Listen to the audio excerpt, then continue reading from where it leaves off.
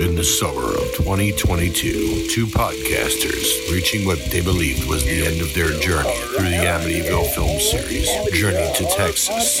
Who will survive, and what will be happening in Amityville when they return?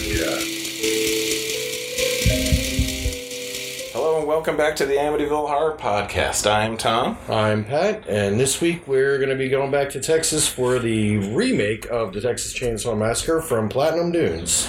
Yeah, and this one's weird. This is the tail wagging the dog. Like, we've been looking at these movies as the time capsule. What was big, what was popular in horror at the time, as reflected by the Texas Chainsaw Massacre movies, which come out on average every 5 to 8 years, if not longer, in between. So It's not like all the same thing. It's just the flavors of the movies change. This is the trendsetter. Well, so was the first one, and arguably the second. True, but whereas the Texas Chainsaw Massacre, like, it's hard to find direct. You know, there's like the influenced by, but like, you know, some people are trying to make another Texas Chainsaw Massacre movie. Okay. This is not only the first Platinum Dunes movie. Right. Period. I had to double check and go through all of them. This is the first. Let's just remake it with the pretty television people. Who gives a fuck? Which, okay. It's the first Platinum Dunes. Yeah. But I was looking at recent years. In 2002, we had Ghost Ship, which was the first original concept Dark Castle movie. Well, yeah. Because Dark Castle had been Pretty People remakes. Yes, but not like this. Not like this, but it had been... Dark Castle was... Major Studio had an imprint of remaking old horror with new Pretty People. This, I feel like, might be a soft echo of that. It is a soft echo, but why I would put this different is House on Haunted Hill, the first Dark Castle movie and arguably the best one. Yeah. 13 Ghosts is a lot of fun, though. We love 13 Ghosts. Ghost Ship. We like that one scene. That's basically it. Also, it gave us Emily Browning. Oh, she's the little girl in that one. Okay. Yeah. I remember watching that movie and... Or no, it wasn't that one. It was when she popped up in Lemony Snicket and just had that horrible thought that only really scumbaggy guys can have. She's going to be really hot when she's an adult. She's not hot now. Or this is... No. But you can see, man, when you hit 20 years old, it's going to be great. But anyway, the House on Haunted Hill, that had all real actors. Yeah. Like, even Ellie Larder was still something of a real actor at the time. Whereas, like movie actors, like, all these, like, these ones start with having who is available on the CW backlot to also film a horror movie at the same time. Gotcha. Because we had a whole bunch of them. Like, I couldn't believe it. I had assumed that at minimum the Fog remake or the House of Wax remake was before. They're after. Oh, yeah.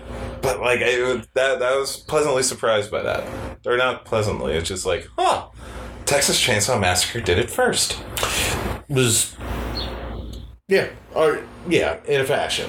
Like, dude, like, you can't, like, there's also a question of quality. Like, the House on Haunted Hill is actually terrifying. Like, when you watch it. Whereas these things are not. They're not, but they intended to be. Sure. I'm just saying... It's a part of the remake run that had started, I feel like, with the Dark Castle stuff. But either way, they pumped the most money into it and grabbed the biggest franchises. They weren't just going back and pulling, like, catalog titles that aren't precious to anyone. They were picking top name, top tier.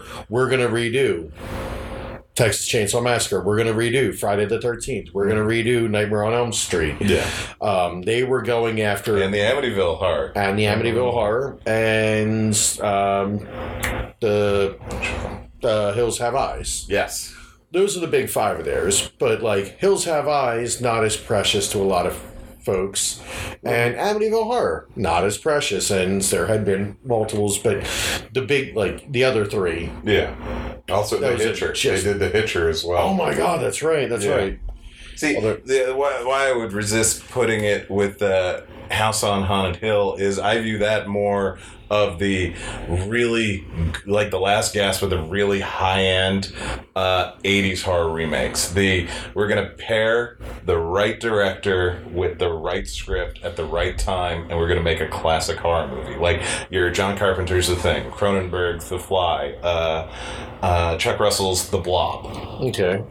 House on Haunted Hill versus anything involved with Michael Bay is just a naked cash grab that is empty and hollow inside. Yeah, I've definitely, I've heard good things about the Hills Have Eyes remake, but I've never gotten around. I honestly like it better than the original. No, that's not difficult. And the sequel to the remake is vastly better than the original sequel to Hills Have Eyes. The original Hills Have Eyes 2, there's a couple interesting ideas, but not a good movie. Gotcha. The sequel to the remake is an actual interesting idea, and Wes Craven helped write it. Now, did they set up for the Mind Ripper to show up in a third one if it ever happened? Yeah, not really. I love how that one, like Wes Craven presents Mind Ripper in certain markets is The Hills Have Eyes 3. Yeah, which is that's like Italian horror movie level repackaging. Yeah, for like, horror movies. It's got a shark. We're calling it Jaws 5. Yeah, it's fine. Cruel Jaws. It's fine. Yeah, it's fine. But yeah, but it really does seem like the My Bloody Valentine does not happen without this movie. No, this definitely kicked the door wide open for. Same with the great Chloe Grace Moretz Carrie remake, which, funnily enough, like I believe the TV Carrie happened. Carrie happened in 2002, but okay. 2002. Before this, you had some filmmakers jumping in, like Danny Boyle did 28 Days Later. You had Guillermo del Toro with Blade 2. Bubba Hotep, Don Coscarelli. Yeah, Cabin Fever broke out Eli Roth onto the scene. So a lot is happening in horror, and a lot of interesting, like, new voices are popping up, and also Neil Marshall's Dog Soldiers breaking him out into the scene. Ugh, Halloween Resurrection. Yeah, I'm not saying it was all good. No, May. Man, I really thought Lucky McKee and Angela Bettis were going to make a bigger, have a more lasting career. In the horror. I like May. Oh, so do I, but it didn't take off. 2002 was the launch of the Resident Evil series. Yes, it was. Gore Verbinski's remake of The Ring. Mm-hmm. So there were a decent amount of remakes and a decent amount of debuts by folks that would start becoming important. But it was a weird, quiet time, I'd say. It was stuff starting to sprout, like horror. I mean, contextually, we were only a little bit away from 9/11, and people were hesitant to go for scares, go for thrills. Things were still very sensitive culturally. Yeah. And a lot of these horror movies are supernatural things. I mean, the horror tends towards supernatural, but it's a lot of zombies, don't trust the government. The torture porn was on the horizon. It was on the horizon, but it wasn't there yet. Eli Roth basically really helped make that happen. Yes. But I use the term, but I hate the term, and I don't agree with the term. Understood, but we all know what it means. Shorthand. But I think torture porn didn't really start hitting until, honestly, we were a little bit more comfortable post 9/11. Yeah. But feeling shitty and wanting to feel. Feeling shitty, but like watching enough 24 where they're doing basically torture porn kind of stuff on network television, and it opened up the idea of maybe we just want to see other people hurt. Yeah. Like, it's not not watching horror anymore for I want to be scared and I want to side with whoever, or I'm watching this for a thrill ride and the characters are meaningless. Like, there's a mean streak that starts around this time. Accurate. Yeah, where you not only are there for the villains, but you just want to see the good guys get taken out as a collective audience. Like, not my thing. Never into, the how much can we hurt the good guys. Yeah. Oh, no, I always tell people one of the selling points of horror is it's kind of nice to watch somebody have a worse day than you're having. Yeah. But the levels to which the next few years would push it was always enough to just kill the person for me. Now we have to really peel their toenails off and everything. And parallel to this in comedy, you have stuff like Meet the Parents / Meet the Fockers / you want to talk about torture porn. But that's what I'm saying. They're movies where the entire point is the lead is just being abused the entire movie. Yes. They're just you're going for 2 hours to watch people get shit on and have a terrible time, have a worse time than you. Yep. And it's not entertaining to me at all. No, I always liked how Ben Stiller movies, you can file them under 2 different categories. One where poop is falling on his head, and the other where he's doing a silly voice. He's rarely doing both at the same time. Yeah. Comeuppances aside. Yeah, and I think, silly voice, luckily, usually is him being the villain, which I think he's great at. Yeah. Stuff like Dodgeball, Heavyweights, arguably the same character.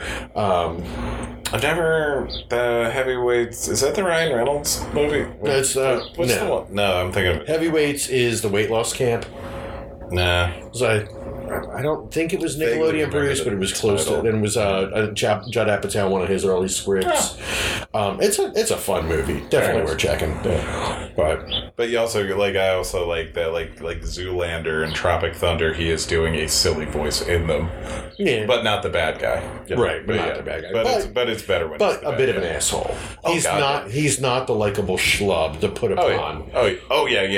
It's like normal person, not normal person. Yeah, him as normal person put upon schlub. He reacts well, and stuff like Something About Mary is hysterical. Yeah, it is. But Something About Mary isn't nearly as mean-spirited as stuff like Meet the Parents, and they just... It goes on forever. It really does. So, early 2000s, we got a lot of watching people suffer. Indeed. But... do we count the Final Destination? The Final Destinations aren't really suffering movies, are they? They're elaborately. They're elaborate Goldberg movies, and it is. But it's usually quick. It's usually quick but gruesome. Like, death is being cruel. Yes. And especially, death is being extra cruel to everyone witnessing it. Yeah. In the first one, you have a couple deaths that are not near anybody else, but the aftermath is still visible. And then there's the bus. As they go along, it just gets more and more that death is showing off how mean it can get. Yeah. I'd say it actually does fall into that spirit. I think they're better done than some of the other stuff, but they are definitely... We're watching the movie to watch the good guys suffer. Yeah. It just, because, most of them, I think, fall under, we have a very esoteric slasher movie. Mm-hmm. But, in number 3, the tanning bed scene. Where it's just cruel. What? And they were nothing characters. It's what? They're just bimbos. It's just they're high school bimbos. We were all friends with them. They're fine. They grew up, and they turned into better people, hopefully. But, Jesus. Yeah. But there's no moral judgment on the Final Destination characters. They're just everybody's gonna die horribly. Yeah. But prior to that really taking over, we get the first Platinum Dunes silly remake starring Jessica Biel and Eric Balfour from our television shows. Eric Balfour, you may remember from that first episode of Buffy. They were originally going to put him in the opening titles just because they knew he died in that episode. He was the other friend of Willow and Xander. Oh, yeah? And yeah, Joss had wanted to put him in the opening credits so that when he dies in the first episode, it sets the premise of, oh yeah, nobody's, safe on this show. But apparently it was too expensive to redo the credits that way at the time. That's a bummer. Yeah. They ended up doing a gag like that later. Like, they did. There's the Jonathan episode where... The Jonathan episode and then the Tara episode, like, he kept that idea in his pocket. Oh, good for him. Yeah.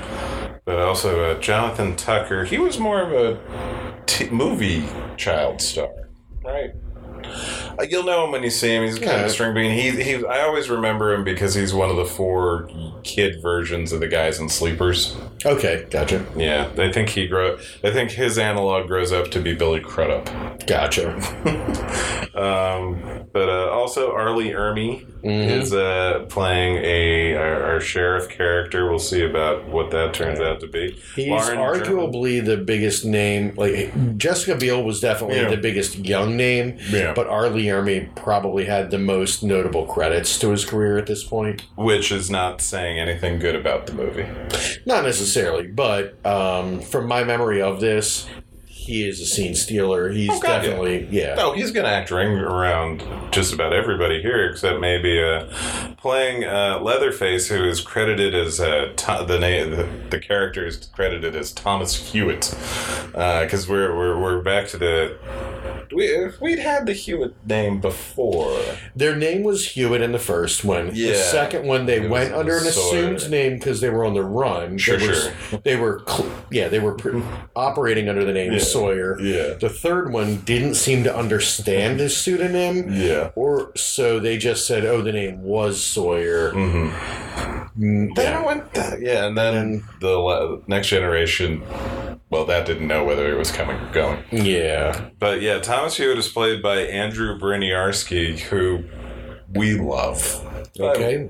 Not familiar. Oh.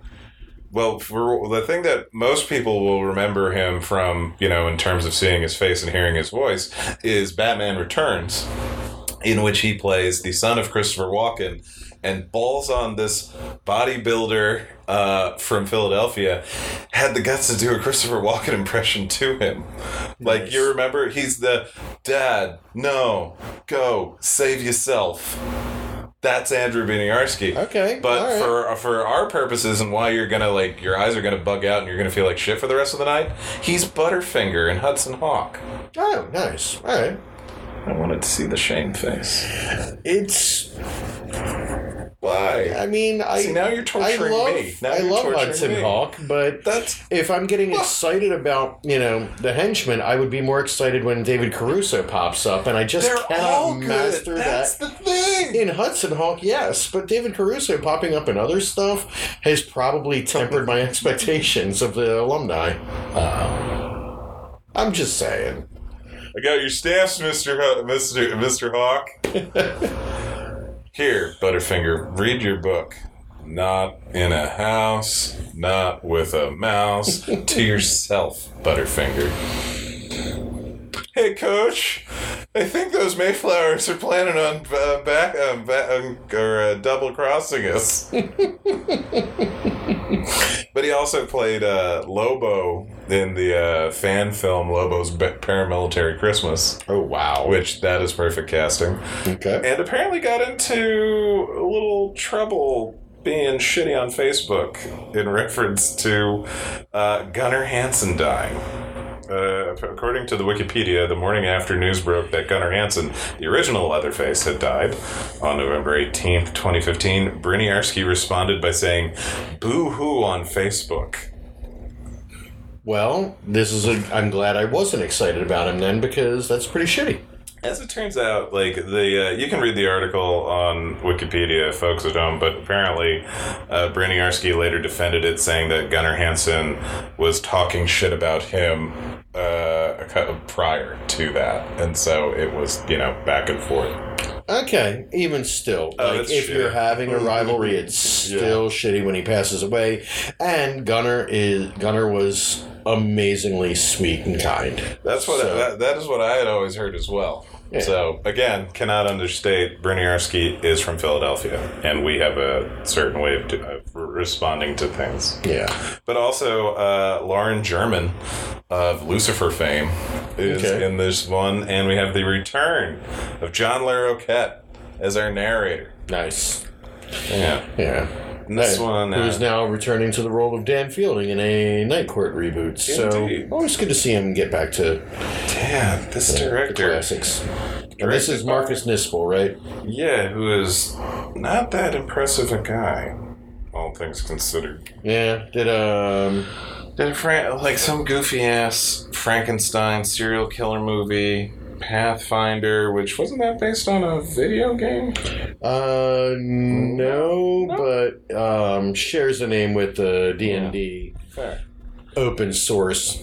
Like basically D&D 3.5, when they abandoned that, Pathfinder sort of took it on and was like, oh, we'll continue to do new modules in that format, just not under the licensed name because they didn't own the rights. So Pathfinder is, if you like D&D 3.5 rule set, that was your way to be able to continue getting stuff for that.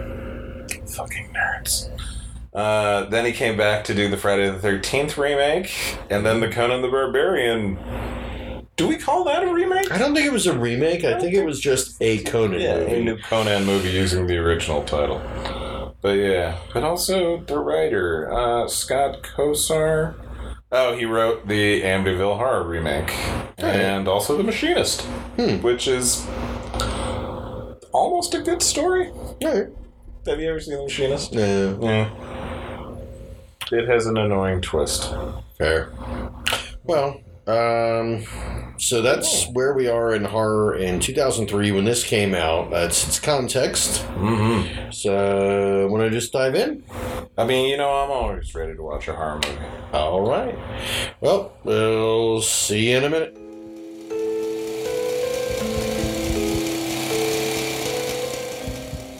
It was soulless. Yeah. It was, I guess, what we were expecting out of Michael Bay. Yeah. Trying to gloss up a franchise under his own tutelage or whatnot. You can't even, I'm not even angry. It's just like, you can't get, there's no investment in the thing to even be angry. It's like, you screw this, like, you made it. This is just like a widget. Yeah. In the shape. You made the advertising department's version of a horror movie. Yes. These are all the ingredients are there, so this is what you want, right? You like it, right? Mm-hmm. Right? We have tested, and these are the things people like, and these are the things that work in movies. So here's all of that. On the framework of the storyline loosely of the first movie. Yeah. A van with teenagers or college students or whatnot. Yeah. Who were introduced to them at a lake on a tire swing. I guess that was them? Yeah, that was them. Okay. There's no close-ups of any of them, so it's like, I just thought, is this just like slice of life in Texas?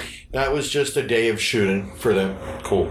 And then they're in the van, and then things go wrong like the first movie, and we've already covered the plot of that one. If you're just jumping in on the 5th episode of this... welcome. Thank you for listening. But we're not going to recap the plot of the first one. I mean, no. Yeah, we'll just go to the differences. Well, so we have this found footage bookend. Well, first we get the return of John LaRoquette, who is this time around is no longer doing the Orson Welles impression. He was just LaRoquetting. It's just LaRoquetting, and it's dubbed over this found foot or the not found. It's supposed to be like 16 millimeter film of the crime scene and wandering around the crime scene, exploring Chekhov's fingernails. Yep, foreshadowing things that we'll see later in the film. Mm-hmm. And then you see 16 millimeter footage around the house, and then you see footage of police tape and crime scene evidence. And that shrill noise. And the shrill noise of a camera flash. While we're watching this video footage. So that's already wrong. And some of the footage cuts to clean footage, modern, and back and forth between, like, here are the file cabinets in, high def 35 millimeter. Well, mixed with those file cabinets being opened, and we're seeing evidence. It's insulting to continuity and concept. Well, the narrator does make reference to the fact that we are learning, like, this, whatever it is at the beginning is them talking about the crime 30 years after the fact. Right. So that could account for the more modern thing, but it's jarring and poorly done. It's jarring and not thought through because you are, mixing between modern and retro footage. But in the retro footage, there are insert shots that would not be a part of documenting that crime scene.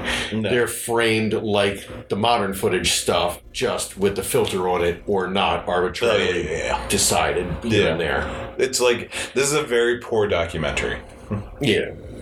This would be if Ken Burns did a documentary about, say, the Spice Girls and made all of the pictures, or made about 3/4 of the pictures sepia toned and like changed the frame rate here and there. And then just had other footage that was modern. Yeah. Like, I don't understand why you made that choice some of the time and didn't commit to any of it. Yep. Yeah. Which, another good little metaphor for this movie. Oh, completely. So we're introduced to Aaron, Kemper, Pepper, Morgan, and Andy. All factory model, like just H&M models. Mannequins. And, like, the costuming was annoying because they're all in, like, retro 70s clothes. It's not like you went to they went to the thrift store and bought the things. They have the Gap's, like, updated version of, like, the inspired by the 70s look. And so none of them look comfortable in the clothes. None of them really look right in the clothes. And it's all throughout the movie. Yeah. The air quote geek guy, because he has glasses. Morgan. Yeah. He has glasses. He has glasses, and he's wearing the New York shirt that John Lennon made famous in a lot of those posters. Oh, God, yeah, he is. Yeah. Which is a little anachronistic, I think, but... Oh, were those pictures in the 80s? I don't think they were... They might have been before 73, but even still, that poster wasn't popular by the... who knows? I don't know. I'm complaining. I'm nitpicking, but they definitely were trying to reference that look for him. Gotcha. With the glasses and the New York shirt. Yeah, that's fair. Kemper had his name on his shirt, embroidered patch, but also wore a baseball hat with a K on it in case you were confused. Yeah. He was very easy to identify by all of his names labeling all over himself. Maybe he has the short-term memory thing, from Memento. Or he's a time traveler, and it's a Calvin Klein situation where they just call him Kemper because he's wearing the clothes with a name on it, and he's just sticking with it. God, that would be the most boring time travel story. Oh, this guy traveling through time and getting murdered. But then it's also whereas the original one, they were we have like Franklin and Sally were brother and sister, and Sally has her boyfriend, and then they have two other people, another couple they're all clearly friends and know each other. And in this one, you kind of don't know why anybody knows anybody. Like Aaron and Kemper thing, because they have their very obligatory expository arguments about being together for 3 years, but we're not married. Yeah. Pretty much exactly like that. How long have we been brothers? Yeah. Exactly. But, like, Andy and Pepper are just short of having sex in the back seat, and they reference that they picked up Pepper as a hitchhiker on this trip. Morgan is just there. They are not trying to go for a Franklin analog. There's no annoying guy in a wheelchair, which the movie is the lesser for it, because, like, Morgan is trying to be just as annoying as Franklin was, seemingly naturally. Yeah. But it gets weird, because, like, you just... Like, it wasn't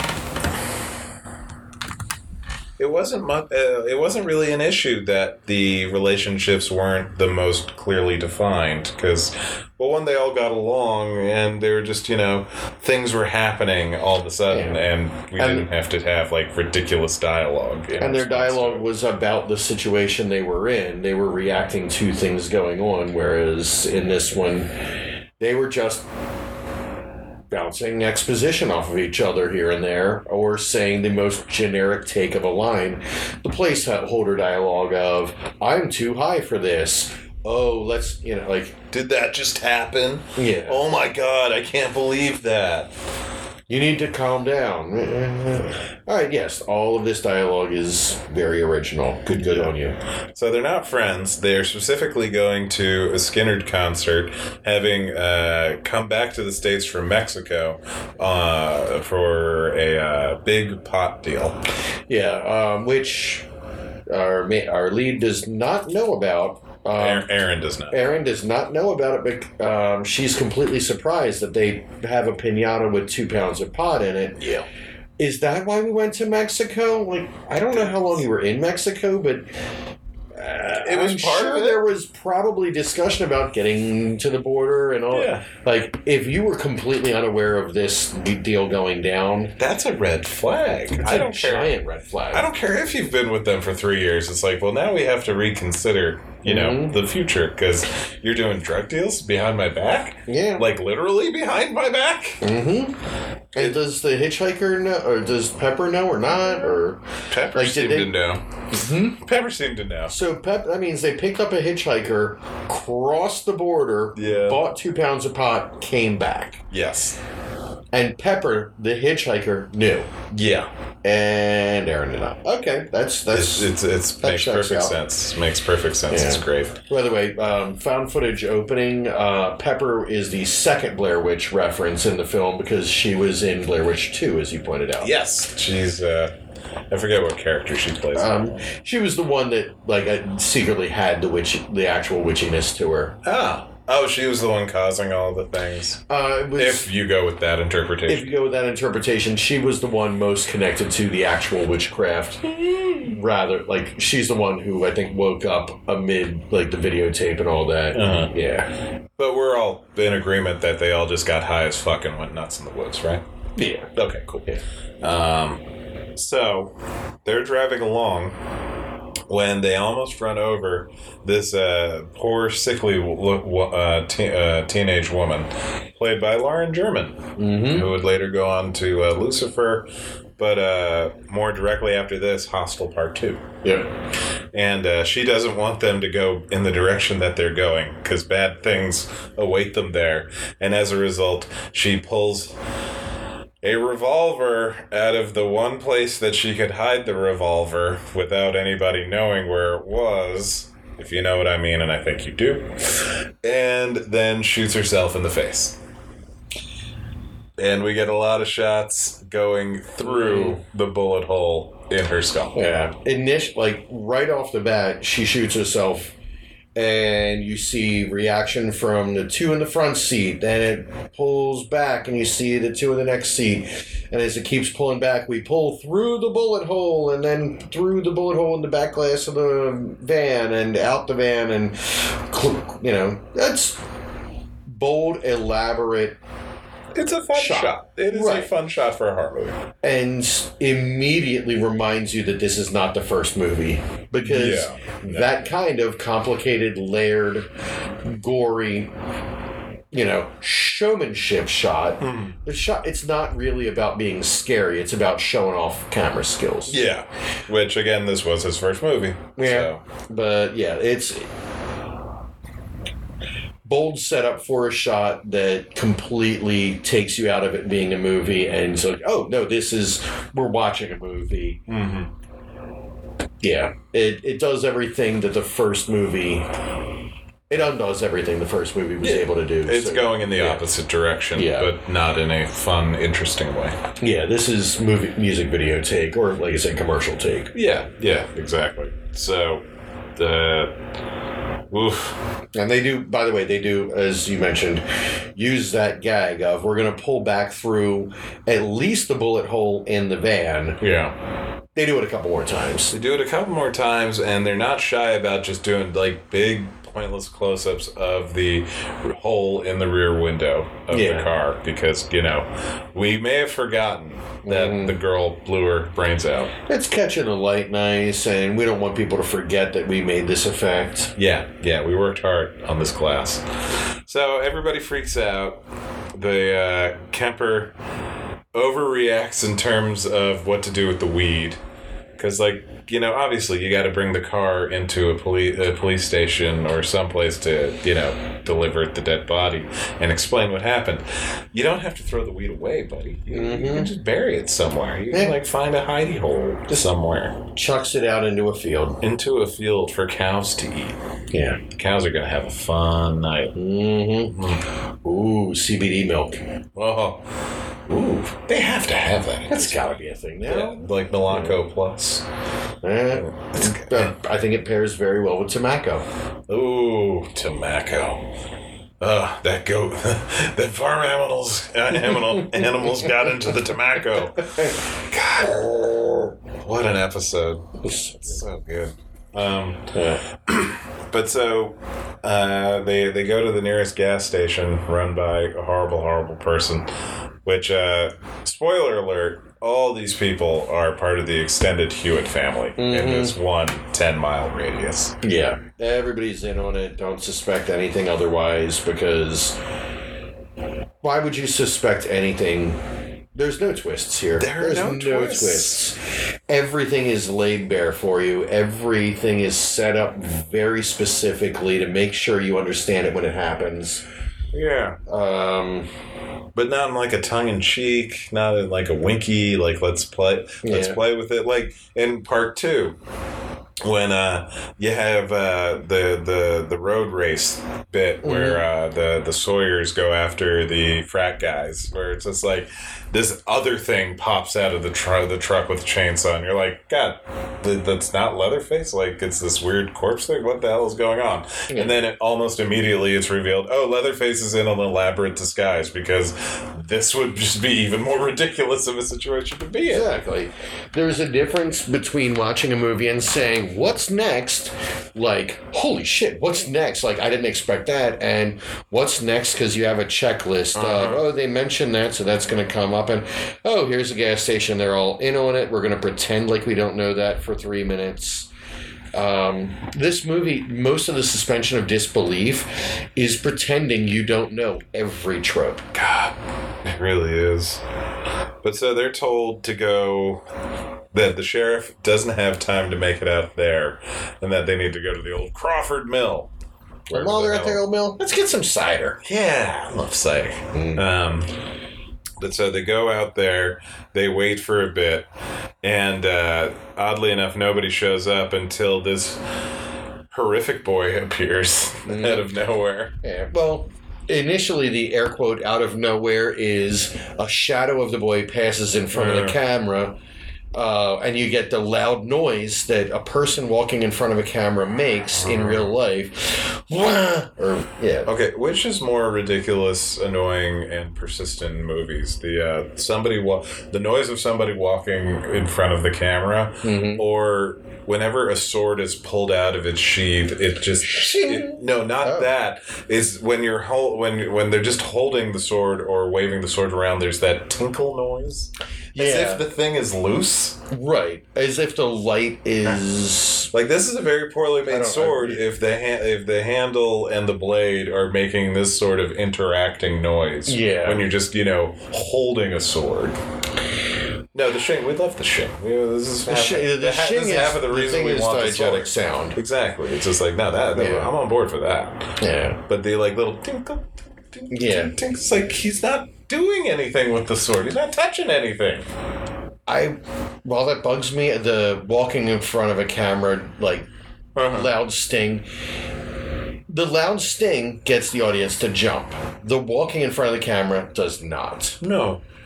And it's literally just an instinct reaction. You're not scaring anyone. This is why the jump scare is looked down upon and or reviled, because it's the cheapest thing and it adds nothing to your film.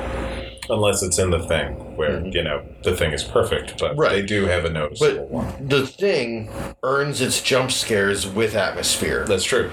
It builds such an environment of nothing is happening until it does. Mm-hmm. But a movie that's fast cut edited like this, the difference between a jump scare and not a jump scare is just what's in frame and how loud you make a sound effect that doesn't connect to it. Yeah, can we just jump to Leatherface's entrance since we're on this topic? Yeah, might as well. Yep. So they end up going... A perfect opportunity for a jump scare. There you go. So they end up going between like the Crawford Mill and this other farmhouse because the thing that walked in front of the camera was a small boy played by David Dorfman of the American version of The Ring, but with like really messed up teeth, so he oddly looks cuter now with the teeth. Yeah.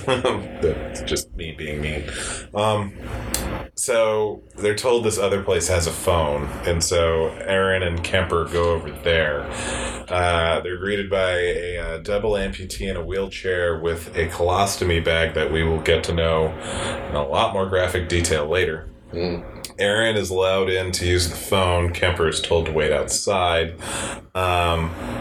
And then minor shenanigans with that, but then Kemper gets into the building looking for Aaron. Where is it? Like, Aaron is somewhere else. Aaron is helping with the colostomy bag. Right? Aaron's helping with the colostomy bag. That's right. She's upstairs with the colostomy bag. Or no, he can't. They can't be upstairs. It's ground floor, but the guy in the wheelchair has at some point teleported to the bathroom and is emptying his colostomy bag, but he needs help off the floor back into his chair, which is tipped over outside the room. Because why not? It doesn't make any sense. But so Kemper is looking around for Aaron in the house, and then, like, it's the most poorly cut thing in the whole movie, which is saying something, but it's like, it cuts to the reverse angle on Kemper, and Leatherface he just kind of sidles into frame, thumps him with the hammer, and before you can even register what is happening, we're already dragging Kemper into the room, and then... very, like, weak sauce shoving the metal door shut. Yeah. And you say, like, before we know what's happening. In the original, it's a before we know what's happening, door open, slam, door closed. What just happened? This takes long enough that you're like, oh, wait, are we doing that? Yeah. Really? We're doing this? Okay, well, sure, I guess that's a way. The original gives the whole moment time to breathe and the audience to really just, like... They're not prepared for anything. Like, in this one, it's a horror movie at every single step, whereas, like, it's such a shock. Yeah, but this one, if it takes the same amount of time for the sequence, the first one, the actual door open, hit, door closed. No, the door had been open. The doorway was open. I'm saying for the sequence of he's there, then Leatherface appears, then the door, hit, closed. In the original, the actual violence of it, like door open to door closed, call that 2 seconds. This one takes the entire experience and gets rid of all of the quiet time. And that quiet time is what made it work. Yeah. It's so good. Yeah. So it's like not even a matter of like speed and efficiency. It's a matter of, well, it is efficiency. It's just... It's poorly edited. Poorly edited, poorly timed, staged. Everything. Yeah. Okay, poorly edited. Just going to dive in on that now for a little chunk because there's plenty of places it could go. Please. This movie, the editor, I'm sure, had a miserable job because I get the sense that the actual shooting of this did not involve a ton of storyboards. If there weren't, they probably weren't followed too closely. It was a lot of, ooh, this would look neat. Ooh, do we have this yet? Ooh, do we have this yet? It's not shot to enhance a scene. It's shot to look neat right here for a still. Yeah. Which, again, Michael Bay produced. It might have been a note from him. Although his director, well, I'm sure he and the director got along on visual aesthetics. But yeah, nothing is shot for the emotion of the scene. Nothing is shot for tension. It's literally just what's the pretty still. Which is the driving force behind all of Michael Bay's directing. Right. The man does not know how to tell a story. And he's not interested in telling a story. This is the thing. When you're doing just a pretty still, that doesn't open you up to a lot of reverse angle to these people. Doesn't open you to extended sequence on whatever. It makes the editor's job a living nightmare, and it probably made the script supervisor's job a nightmare too, of like, okay, do we have her saying this line? Yeah, we have 7 angles of it. I just thought of another one. Dear God, why? Like, I get the feeling it was not a lot of fun. Not a lot of fun. Yeah. It's just, yeah. So, while Aaron is dealing with all this, the other 3, Andy, Morgan, and Pepper, and Jedediah is the name of the young boy, are waiting back at the van, and Sheriff Arlie Ermey shows up. And for a minute, you do get the feeling that, okay, Arlie's going to save this movie for us. And not even he does. He's the best thing in it. He is the best thing in it. No question. Yeah, like he's legitimately intimidating. Yeah. Like, even with those goofy extra eyebrows and the goofy ears. Because his hat's pushed down. I don't know if they're fake ears, but his hat's pushed down to definitely make his ears buckle out. Fair. I think, like, because they're just so perpendicular, I feel like if they weren't fake ears, they were doing something to, like, pin his ears out a bit more to give him a little silly look. They were definitely jugheading him. Yeah, oh yeah, very much so. But he comes off as kind of a doofus at the beginning when, like, he's asking everybody to help him saran wrap the dead body together to put it in his trunk. Like, is he an insensitive dipshit, or is he in on this whole thing? But again, there's no surprises here. No, he's in on the whole thing. Just obviously. And he leaves with the body. And I guess at some point so later in the movie, they're trying to get away in the van, and both the front tires come off of the van as if the lug nuts had been removed. Yep. When? And by who? And by whom? It was like... Because they didn't really... Somebody was by the van the whole time. That's the thing. Like, even if the 2 guys, Morgan and Andy, are too focused on saran wrapping the dead body, Pepper is there. Yeah. And it's both tires. You're going to notice somebody with a lug wrench just going to town on them. Maybe Jedediah was doing it? Again, you would still notice Jedediah, the little kid taking 5 he's not getting the leverage off each wheel. No, that's not insane. happening. It's insane. I'm sorry, but it's like, God damn it. So Arlie Ermey drives off with the body. Aaron comes running back. There's a lot of back and forth between these 2 locations. Yeah. Or no, she doesn't come It's running. The illusion of movement. She comes walking back because she doesn't know, she couldn't find Kemper, but doesn't know that Kemper is missing and or dead yet. Right. Remember, it's like everything happens, like she finishes with colostomy dude, asks around for Kemper, and is like, he ain't in my house. And then she walks back, and, he's not there. Where is he? I thought he was with you. Which is one of the few legitimate bits of dialogue where it's like, what are you asking us where he is? You guys left together. And then, so they wander a little bit, looking at other cars. They find a jar that has some sort of liquid and a picture of the hitchhiker who killed herself. Yeah, I really hope it wasn't urine. It was probably urine. It was probably urine. It was very yellow. They find it in a trunk after there was a Howard dipshit, the nerd Morgan He sees a hole in the back of a trunk and he sticks his arm in and he starts screaming in terror. Oh my God, it's got me. There are no surprises in this movie. Yeah. He was just kidding around. Thanks, Shelley. We hated you the first time. Yeah, we did. Mm-hmm. They do have the same hair. Kind of. That's a character we need to just be done with in horror movies. I think by and large we are. I would hope so. Like, even in Cabin in the Woods, the comic relief guy wasn't doing pranks, at least. Right. It's just like, he is not taking things as seriously as the other people. He is making more jokes than he should be, but he's not, like, actively messing with people. Yeah. If your horror movie has a character who scares you, giant air quotes, and he's just kidding around, or you have a shadow make a loud noise in a boring part of the movie, your movie's fucking bad. Yeah, it's probably not going to be good. You're not actually scaring anyone. No. Yeah.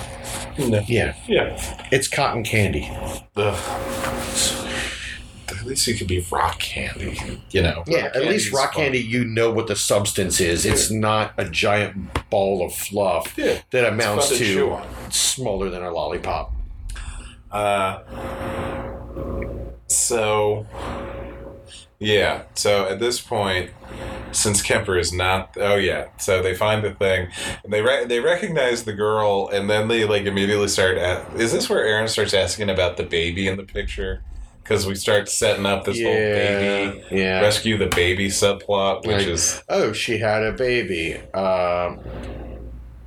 She doesn't put it all together yet, but this must be her family or something like that. Yeah. And so Andy and Aaron, like, a bunch of pointless discussion about whether they should just drive away with that, like, while missing one of their guys, which it's way too early in the movie to be like, let's just get out of here. It's just like, what are you talking about? We have a whole nother person. Yeah. And who is presumably the person that connects all of us together. He was driving.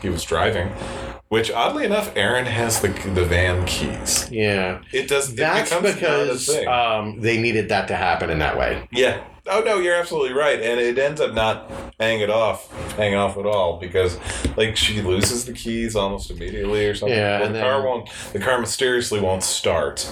And then Arlie Ermey takes the keys. We're jumping all around. This movie sucks. Yeah. This is like the Amityville days all over again. Yeah, but she did, at another point before this, she did pick a padlock with a small Swiss Army knife she has. Yeah. They drop occasional hints until they just flat out say she was in juvie at some point. Basically, she has a criminal past of some sort. By just saying she was in juvie, that means she knows how to pick a lock with a switchblade or with a Swiss Army knife. She knows how to hotwire cars. She knows all of the things everybody learns, air quote, in juvie. Yep. The most racist joke just popped in my head. And we're going to skip that then. Skip that. Nope. So Aaron and Andy go back to the house to try to find Kemper. Aaron is distracting the man in the wheelchair while Andy is ninjaing himself into the house and manages to knock over this 100-pound icebox attachment sitting on this refrigerator. Yeah, and none of it seems to work. The fridge has rotted potatoes inside of it. Everything about this house is disgusting. Yeah. Oh, meanwhile, Leatherface is down in the perpetually dripping workroom basement. Mm-hmm. There is, like, buckets of water coming down from the first floor. Yeah. Like, where is the constant water running? It's like The Crow 2, City of Angels, where there's water dripping constantly through every pore of that movie. That's true. Or the inner workings of the John Lithgow aliens in Buckaroo Banzai. Remember, there's just water everywhere for no reason. Yeah, the red Lectroids. The red Lectroids were bad. The black Lectroids were good. Wow. Yes. Yeah. Sorry. We could have been watching Buckaroo Banzai. Yeah, could have been watching Alien or Aliens. Any of the Alien movies. They have a lot of decent water drips that's justified. Yeah, There's steam going on. But the Alien movies aren't set in the middle of the desert. Yep. With establishing shots of the desert and the open fields around them, except when we're in the woods. You don't really get a lot of basements in the desert. Not a lot of basements, no. I mean, the Alamo being a prime example. I mean, Adobe. There's no basement in the Alamo. Yeah, Poor people. But so Leatherface is working on Kemper, and we find out that, he did have an engagement ring the entire time, and he was probably saving it for, the middle of Sweet Home Alabama at the Skinner Council. He's going to break out a pound of weed, split it with a friend, obviously. And then, so he's dead. You don't even see, he gets hit in the hammer, but usually that's, in the previous films, that is a move to incapacitate. That's usually not the killing blow. Right. In the first one, Leatherface was the hammer. In the first one, that was a killing blow. Yeah, but you still saw him twitch a little bit. And then afterwards. the second blow, yeah. Yeah, and then the second blow, but yeah. And the engagement ring never comes up again. No. Aaron doesn't find it or find out about it. Nope. That is literally just there for us to know that he was thinking of getting engaged, and now we're supposed to feel more for him or something. I mean, he's dead, so it doesn't kind of a little too late. Yeah. But so, Andy has knocked the thing over. He makes all the noise in the world, and now it is chainsaw time. And Andrew Biniarski, what did we think of his Leatherface? Well, because I didn't think about his Leatherface really. Not much. Things that jumped out were when we get the unmasked Leatherface, which is just Leatherface missing his nose. It's just kind of like a hollow rot. He's kind of got like Voldemort. Yeah, going on there, but much more rotten. Like when Dan Aykroyd takes his face off in Nothing But Trouble. Okay, yeah, which, gotcha. Again, Nothing But Trouble is the parody version of the Texas Chainsaw Massacre. It's amazing. Yeah. Not a fan of it, but Boo. Yeah. But anyway. I thought he was just as ill-defined, but not in an interesting way as any other character. He's just This is what a Leatherface looks like. This is what a Leatherface looks like. He's going to have a chainsaw. He's going to be big. He's going to swing the chainsaw. There's no personality to it. There's no... He was actually the second choice, too, which is really funny.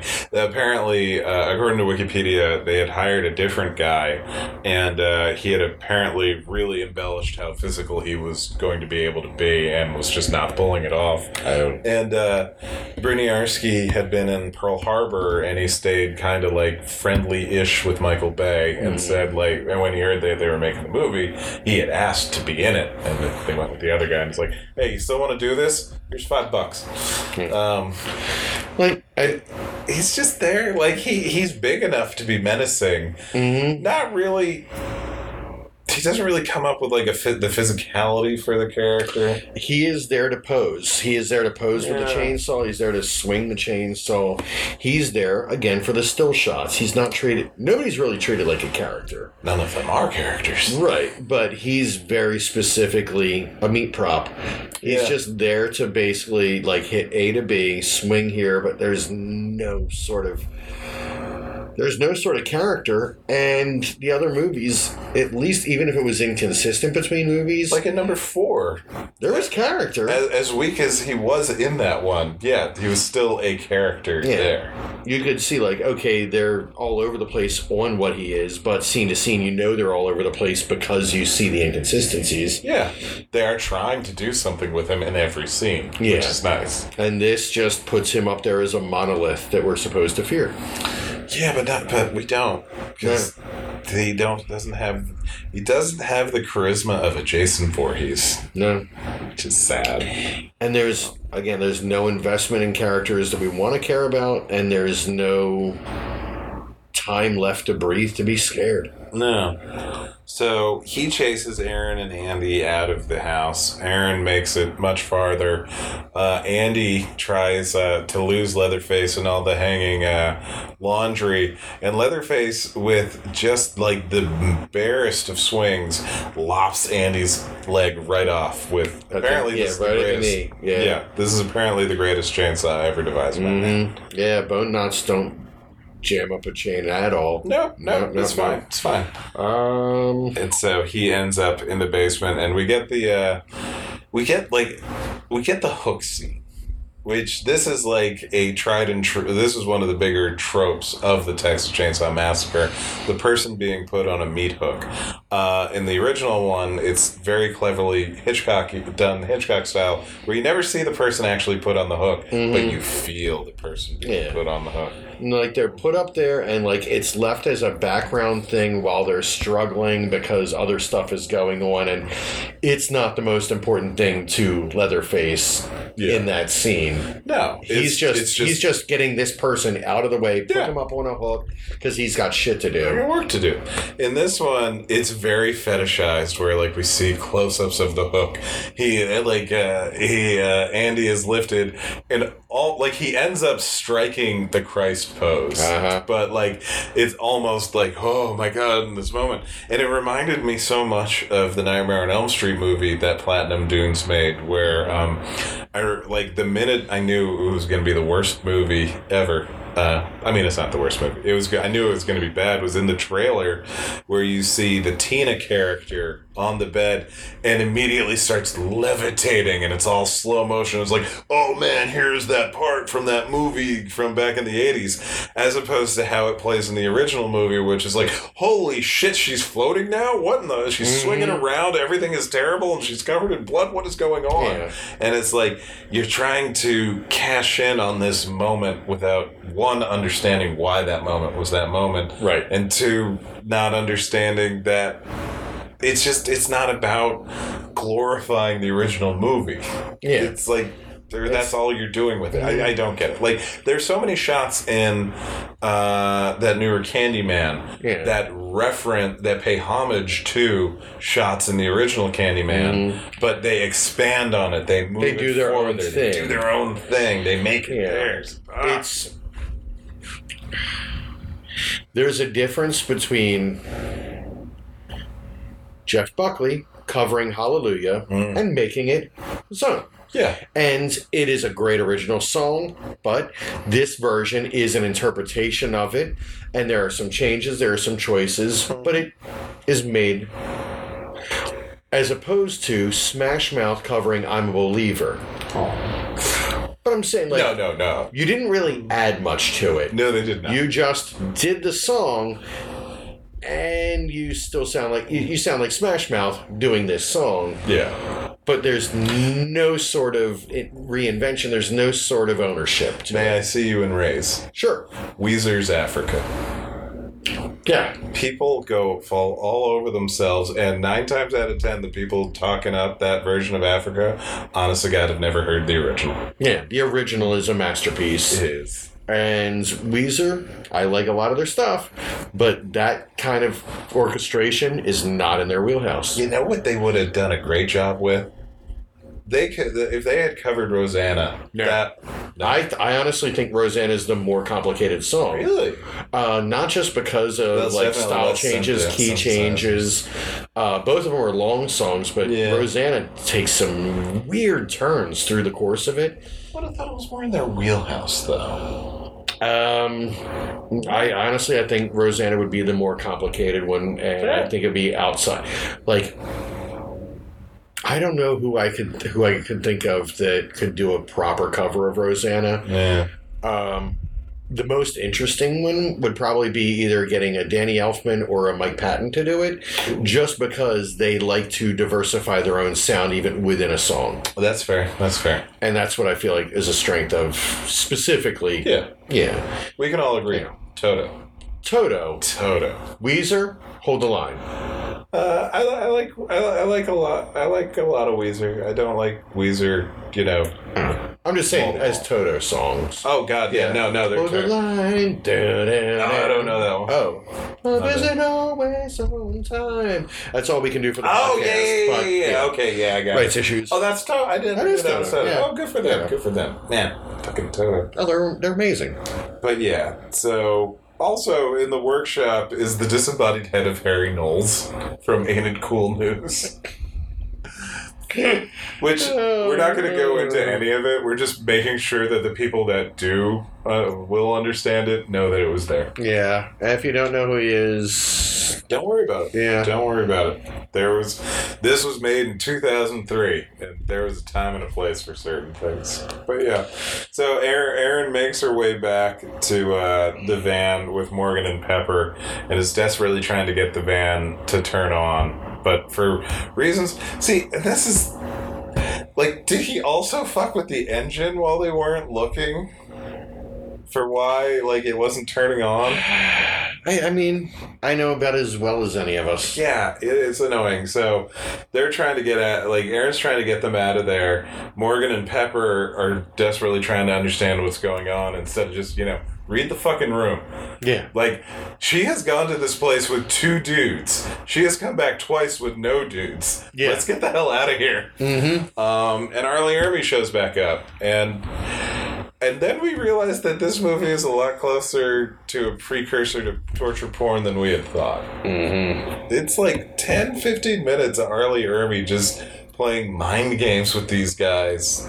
Really miserable mind games with guns. Mm-hmm. And also, everybody ends up slobbering in this movie. Drool. Constant drool. Yeah, by, like, our main characters, not by, like, the cannibalistic rednecks. Yeah, although Ermey does spit a lot.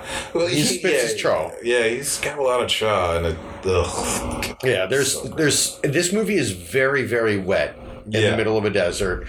There's, water dripping all through everywhere. Mm-hmm. There's constant drool. And we'll get to another factor of it. Yeah. I feel like that's one of the last points we'll make. And so Arlie Ermey, pulls them all out of the the van, when he realizes that there's reefer in the ashtray. And he pulls out all their licenses. And that's when we find out that at least these 3 characters, Erin, Pepper, and Morgan, are from Arizona, Colorado, and New York State. How do these people know each other? Not a clue. I don't understand. Never established, never cemented. All it does is justify their weak chemistry. Yeah. And if that were on purpose, that would have been amazing, but it wasn't. No. I had a suspicion that Morgan was from New York because his shirt said New York. We don't even know if it was his. That's a good point. Well, what if it was Pepper? She was the one hitchhiking. This is true. Anyway. So Morgan gets, with some of the gun games, Morgan's told to put the gun in his mouth, much like the girl had done. Yeah, recreate basically recreate it, yeah. And also put your hand in the goo that's still on the back seat. And meanwhile, the 2 girls are just out with their faces literally in the dirt, waiting to be told how they're going to die, I guess. Yeah. They're not ganging up on this guy. They eventually stand up and start arguing good cop, bad cop of shoot him, don't shoot him, don't shoot him, just kill him, and I mean, he's in earshot, both of them are, but yeah. Then it turns out the gun wasn't loaded. Or it was it wasn't loaded. It wasn't. Because this movie contains no surprises. Yeah, and so Arlie Ermey drives away with Morgan, who is now officially under arrest and, just getting belted in the face with liquor bottles. And, again, it's a lot of torture for this character. And meanwhile, the girls succeed in hot-wiring the car. Because she was in juvie. Because she was in juvie. Only for both front wheels to come right off. Yeah. As we mentioned earlier. Yeah. Chekhov's criticism. I was waiting for the audience to remember. I know they're taking very good notes. Mm-hmm. And then Leatherface shows up. Which Arlie Ermey had called him and told on the CB and told him to. show up and get the girls. And he gets one of them. We get Pepper. Yeah. Because Pepper wasn't going to make it through this. Pepper wasn't going to make it. She's a hitchhiking harlot. She gets clipped in the back through... She's put on this down coat. Yeah. In the middle of this sweltering hot summer in Texas where everybody has been sweating in this very wet, humid movie. But after the sun goes down, it gets so cold. For one character who puts on a down jacket for the exact purpose of getting clipped in the back so you see feathers go up, and then she's on the ground and you see feathers shooting up. Yep. No gore, just... No. I mean, it's... Wouldn't it look cool if... Well, I guess she could put on a coat. I know. It's so stupid. It's like, look, there are more artful ways to hide makeup effects and stuff like this. I literally think I bet it would look cool if feathers were shooting out when... this would be an interesting looking shot. Well, how do we do that? Fair. Well, she'll put on a jacket now. Why? Don't know. Reasons. It'll look cool. Because Jessica Biel is in jeans and a tank top throughout the entire film, and is never cold. Meanwhile, Aaron is running away, of course, and takes one last look. And one of the better gags was Leatherface looks up from Pepper, and he's wearing Kemper's face, Aaron's departed boyfriend. Yeah, which it took me a moment to recognize that's what it was, because... Sadly, he looked a little bit like a really bad Don Post mask of Captain Lou Albano as Mario from the Super Mario Brothers show. He has this weak, Eric Balfour has this weak facial hair throughout the entire film. Jessica Biel's facial hair looks a lot more realistic in this movie. Yeah, silly. So she's running back and forth between the three locations. Oh no, she runs to a trailer, a mobile home, an RV, recreational vehicle, and for some reason does not immediately clock that these people obviously would still be in it. It's because literally everyone else you've met so far is a part of this. If it's within running distance, these people all know each other. It's bad. No surprises. No, and this is where we see that they have the baby from the pictures from earlier. And Erin gets drugged, but as she's, falling into her stupor, she gets very outraged that is not your baby. It's it's not yours either. Yeah. Now, you may ask, how was she drugged? Well, when she walked into this trailer and was trusting these people who were already saying shady shit and offered her a teacup pretty quickly. Mm-hmm. I don't know if they had the drugs ready or not, but they offer her a teacup that we highlight over and over again, shot to shot. The tea was drugged. The tea was drugged? The tea... and this doesn't happen a lot in movies, was drugged. What? She realizes this as she's stumbling back and forth, recognizing that they may be up to no good. There's 40 minutes left of this movie at this point. We're going to speed through a lot of it, though, because I will say, it picks up after this? Well... It moves. There is a chunk, and there's a little bit before it, but I'll just cover right now. There is a chunk where Erin is running from Leatherface, where she gets out of a situation, gets just far enough to hit another door, fence, wall, door, obstacle. But she'll get to an obstacle, struggle with it long enough for Leatherface to almost catch up to her, get right up to it, and then she makes it past, and he stumbles, staggers, hits it. I stopped counting at 7 of these in a row. Nice. But it's almost fucking row. It's like he is the teenage victim tripping over his own feet. Pretty much, yeah. It's at one point they homage the original film, the ending where Leatherface accidentally cuts into his upper thigh with the chainsaw. That happens here when he gets tripped up over some barbed wire fencing. You'll forget about it, though, because he does not limp at all for the rest of the movie. Despite, like, we're talking, like, main tendons and stuff getting severed here. Yeah, that's before they get to the actual butcheratorium. Yes, I forget that's on the way to the Blair meatpacking plant. Third, I'm going to say... It's named Blair. Oh, shit. I just picked up on that it was named Blair. Motherfucker. Mm-hmm. Ugh. Yeah, this movie really was trying to lean as much as they could into Blair Witch. At least in some draft of it, there were notes, we want to Blair Witch this. Yeah. Because that made a lot of money. It did. This was 2003, Blair Witch, 4 years prior.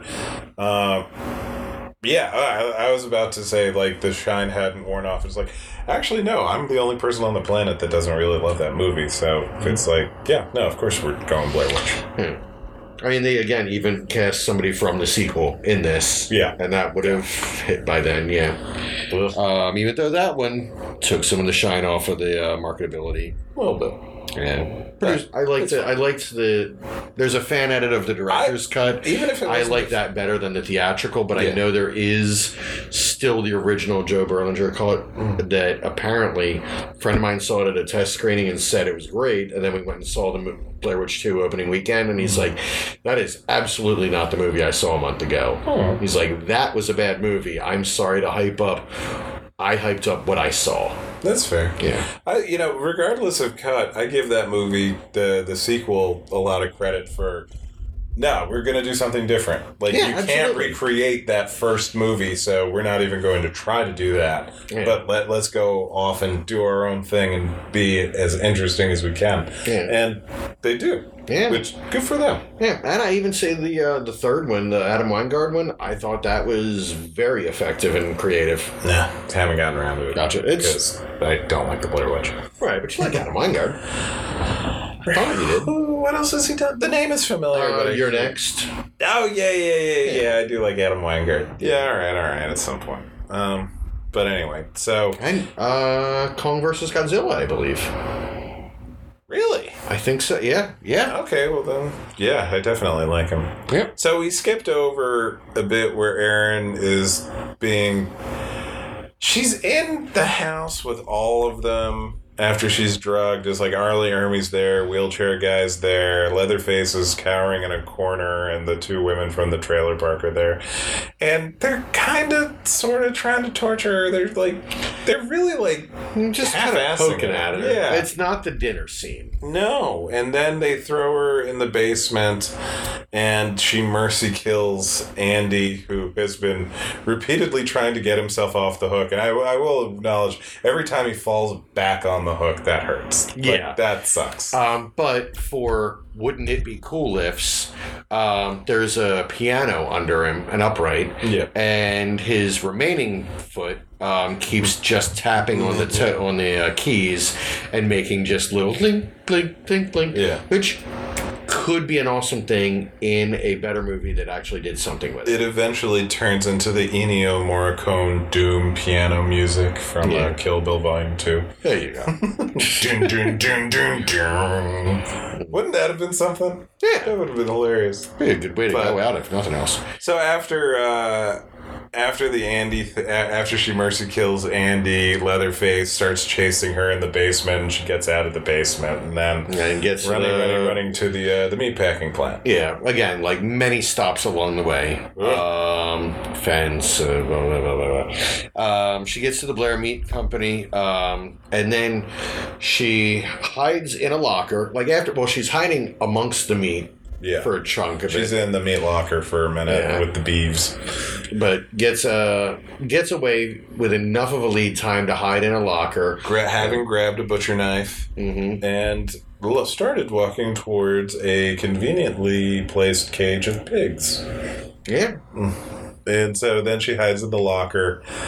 And then Leatherface walks past her. Gets pretty far away. And then she starts making noise to bring him back.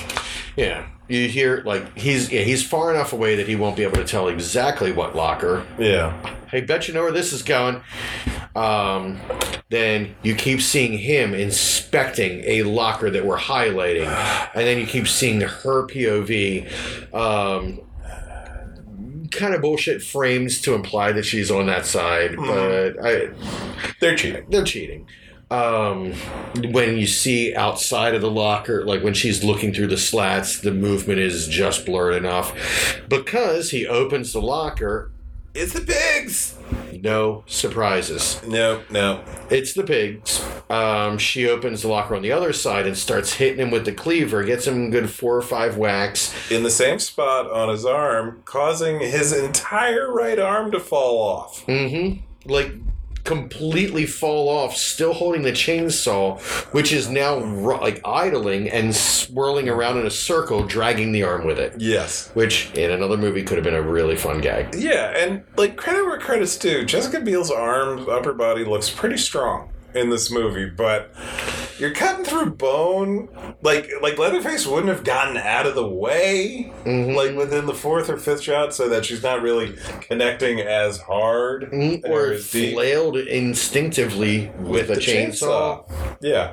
Also, prior to this scene, when after she had gotten out of the meat locker, Leatherface, for some reason, turned on the sprinklers. We bring this up because first we get the sprinklers, then the locker room thing. And initially, when she's with the family, they throw her down the basement. She rolls down the stairs into a puddle in the basement. Yep, she does. Then, all of these chases through wet basements, through water raining down from upstairs when she has to kill Andy. Yep. She's being soaked the whole time. She is wearing 70s-esque jeans that have the very low cutoff right at the, right mid-hip. Yep. And she's wearing a white tank top. A white tank top. That she has buttoned or tied up and knotted off mid-riff. Yeah. So completely exposed abs the whole time. And if you're familiar with Jessica Biel, she's buxom. She is a little top heavy. Yeah. In a good way. And with all of this water raining on her, falling into puddles. Being in a freezer. After running through sprinklers being on through the packing plant. This tank top must have been made of triple thick sweatpants. Yes, it's lead lined. It's a lead lined tank top. Yeah. It's absurd.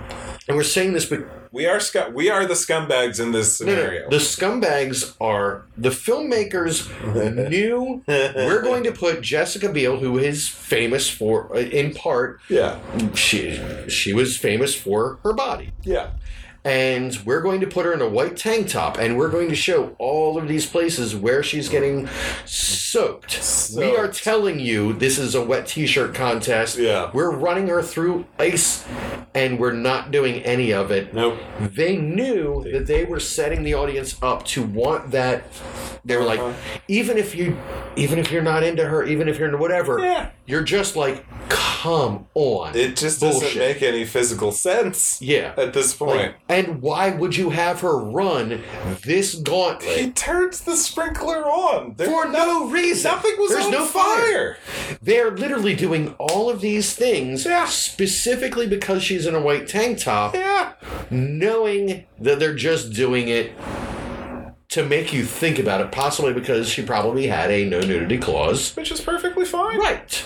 But if she's not going to show anything, we need to make the audience just want it as bad as they possibly can. Just put her in flannel or something. Yeah. Or a or like a tank top that is black or has a color to it or something. But I'm 90% of this movie, if it's not being shot for, what's the interesting angle for a still, is trying to make Jessica Biel look as good as possible.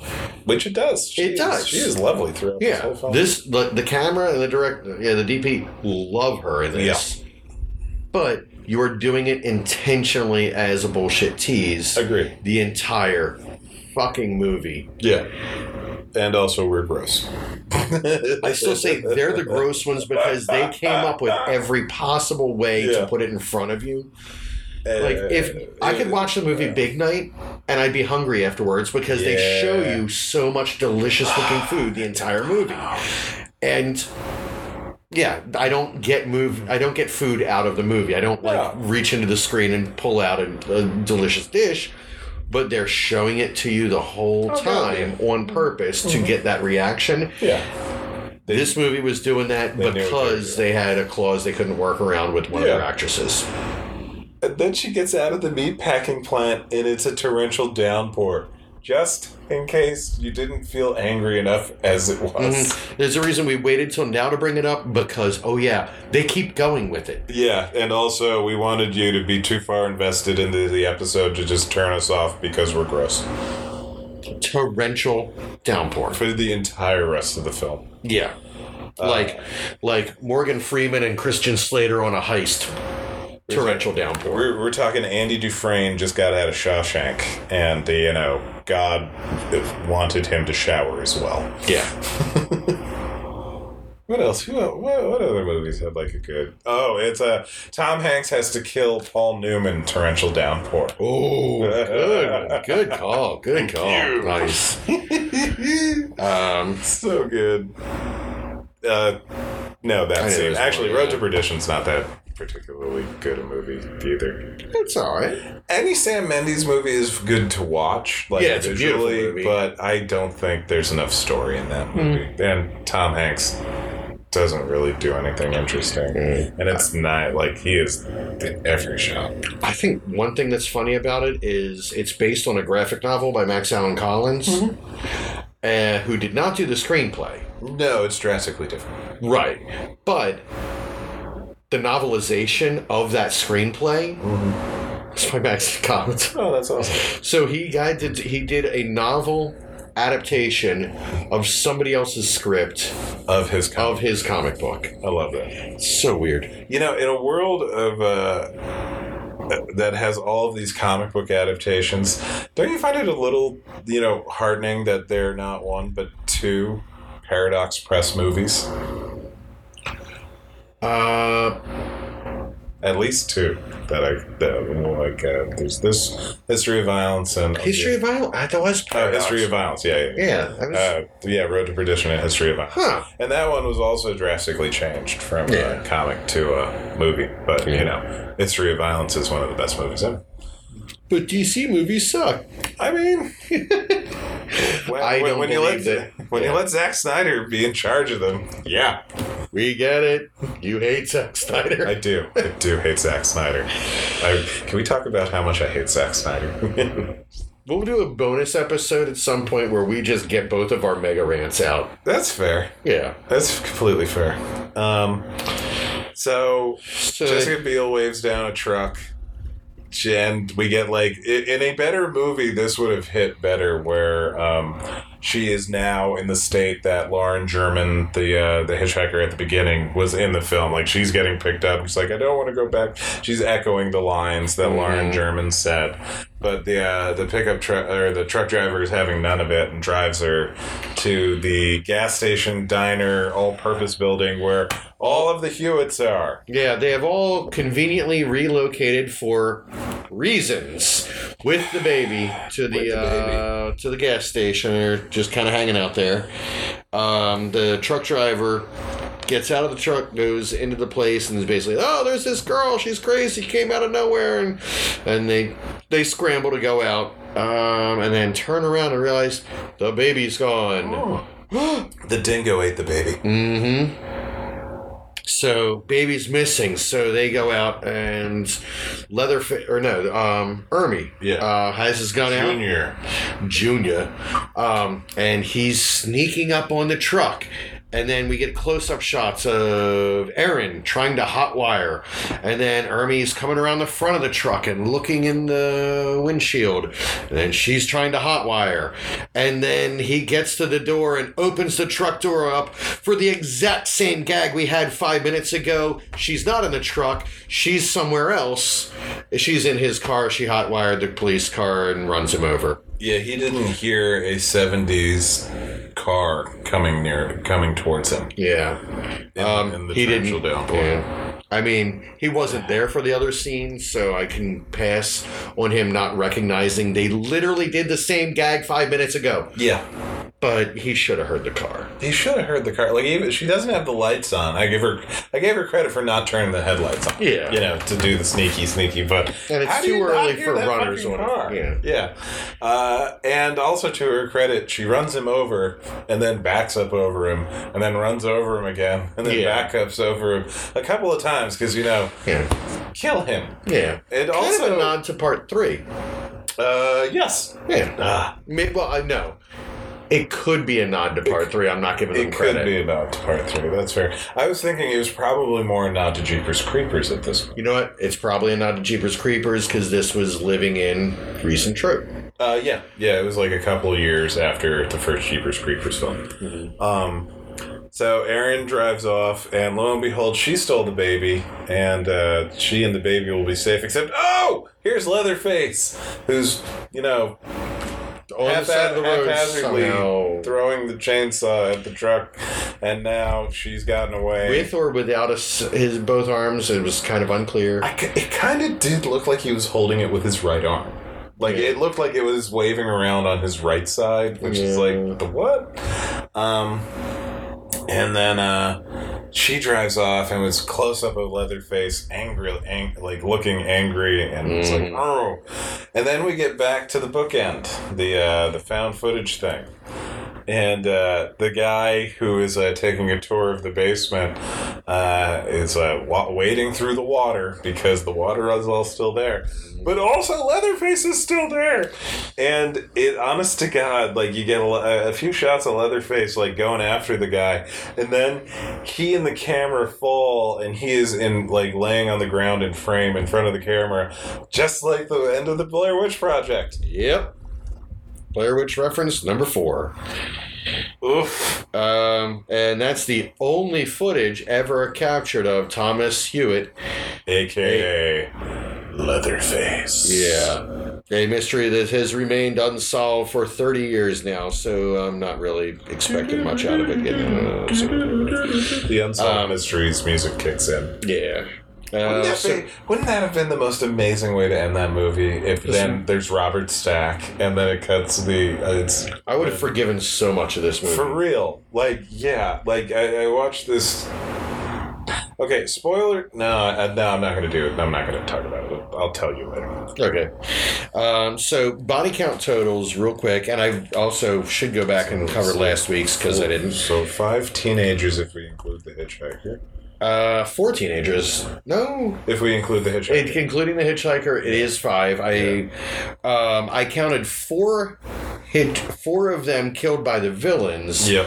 One of them killed by our heroine, who also killed a villain. So she kills 2 people. Mm-hmm. The bad guys kill 4, but one of the ones she killed was a good guy. Yeah. So 5 good guys and 1 bad guy die. Man. But a shift on the morality of it. Mm-hmm. So a little above average on the body counts, and last one, it was 3 good guys, 1 bad guy died. I just wanted to make sure to cover it because I didn't say it on air. If you care about how that all plays out, I'm sure we went over it. But part 4 I think had the lowest body count of all of them so far, with only 4 deaths total. Highest body count is still number 2. In terms of good guys. No, just in general. Part 4 only had 4 deaths. It's 3 teenagers, if we assume Barry died. I think I went for confirm. Okay, fair enough. Fair enough. But either way, it was 4 had 4 die, 1 had 5 die total characters. Yeah. 3 had 6, but 2 is still the runaway champ with 9. 3 was? 2. Part 2 has 9 deaths. And again, all of these do not include found bodies. And this is like character death. So that mercifully is the end of that one. Yeah, man, that's a bummer. That was the weak. This was definitely the weakest one so far. Absolutely. Like the first 4, even if they're not like Next Generation is so interestingly bad. Yeah, that, it's entertaining bad. Like and 3, which Honestly, 3 looks so much better now in retrospect, where it's just like, you can talk about, like, this is, like, 3 felt like a movie, like, we're trying to, like, restart or, like, do our first entry into the franchise, but we mainly want to make sure that we keep the rights and everything, and so we're doing it, but we're, we don't really have an idea to do this movie, but it was still interesting to watch. And, there are characters that you cared about, and lots of gore, and Viggo Mortensen's hair. Whereas this one, it is so just by the numbers and boring. It's just bland. Yeah. Oh, and everything was in this weird, like, every shot is through some sort of color filter. I had notes on that. Yeah, there's not just a color filter, like basically desaturating everything, but this was one of the first examples I remember seeing where they were filming with HDR, high dynamic range, which photography technique that started picking up on digital cameras more so. It's a function where it essentially takes a picture simultaneously at 2 exposures. Okay. So one darker, one brighter, so that you can in post take the darkest areas and take the lightest areas and basically have a curve between them in the settings. So if you want to really push the shadows, you can. If you really want to push the highlights, you can. But it's kind of a backup plan. Kind of like when we record these podcasts, I record at 2 audio levels. So if we get too quiet, I can go to a louder track and use that. But if we get too loud and peak out, I can use the quieter track and kind of blend them. If one side of it's losing information, the other will actually be in the sweet spot. That's what HDR does for light. But people, instead of using it for its versatility in being able to do post, just shoot it that way and then just say, okay, the bright stuff, super bright. The dark stuff, super dark. And lose all the nuance between, and it gives it a very specific look that is this entire movie. It's a gimmick. It doesn't look good. There are ways to use it nicely and effectively, but using it for the entire movie was just, here's a new toy. Yeah. So, in the following year, 2004, we have, it's every type of horror movie. Like, you're just naked cash grabs, your uninspired sequels, your high-endy stuff, but then also, like, some really, like, important stuff starts happening. So we get Van Helsing was 2004. So we're seeing the studios definitely trying to cash in and not understand it. But we have Tobe Hooper's Toolbox Murders, which is a pretty good movie, all things considered. But very, very underseen. Oh yeah, nobody saw it. But it's part of, like, whenever I watch May, I always have to watch, like, 2 other Angela Bettis things, because I have the Masters of Horror with her and Lucky McKee, and also the Toolbox Murders, because it's like, man, Angela Bettis is going to be so good. And her, we had mentioned, 2002 was her TV movie, Carrie. And also, that I don't have. I don't think I have that on TV. But we had Shaun of the Dead happens.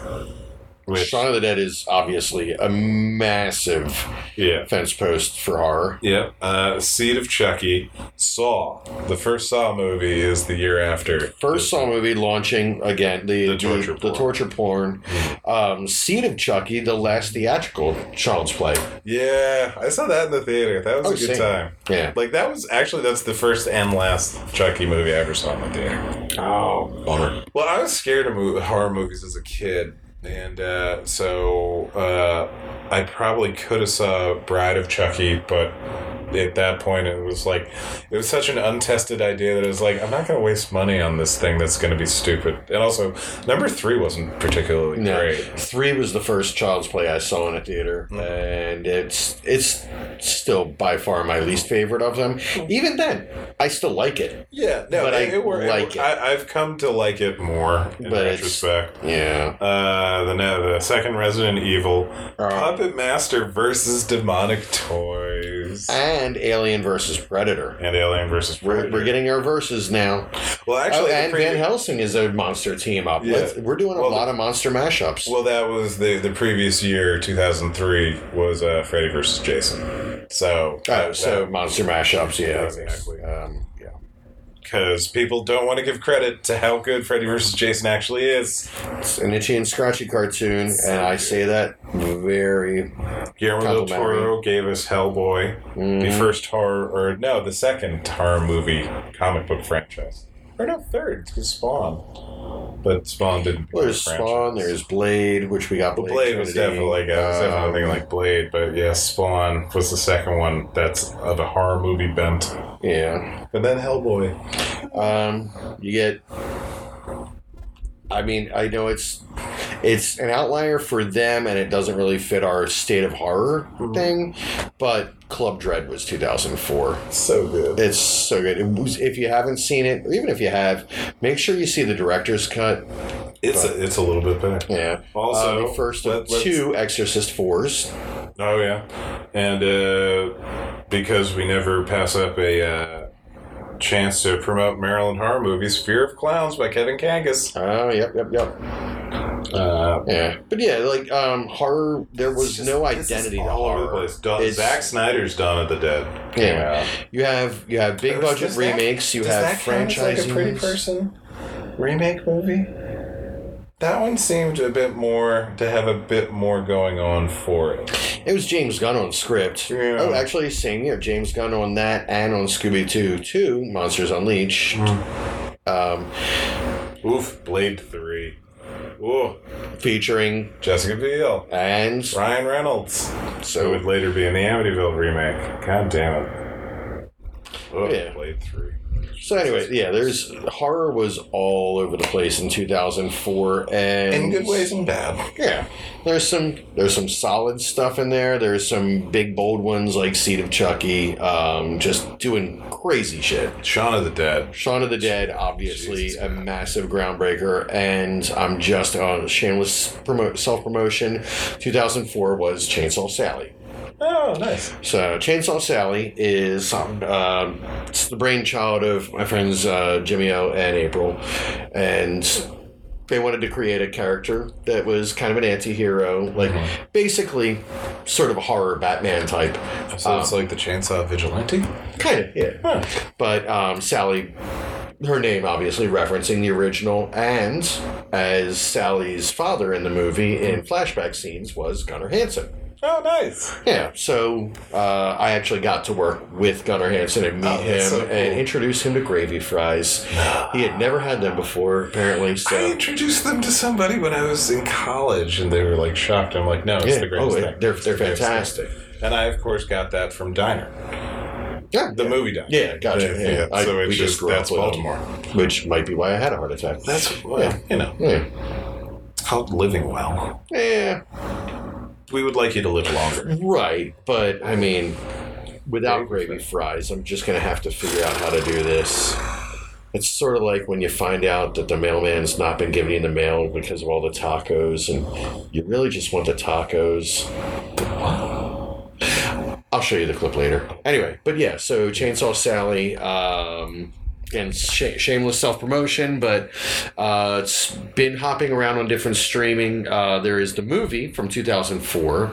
Then we did 2 seasons online of a series, and with each one, we had a little bit less money to work with, but we had a whole lot more equipment and skills and chemistry, and so honestly, by the time we did the second season of the show, it's some of the most beautiful stuff that we had shot.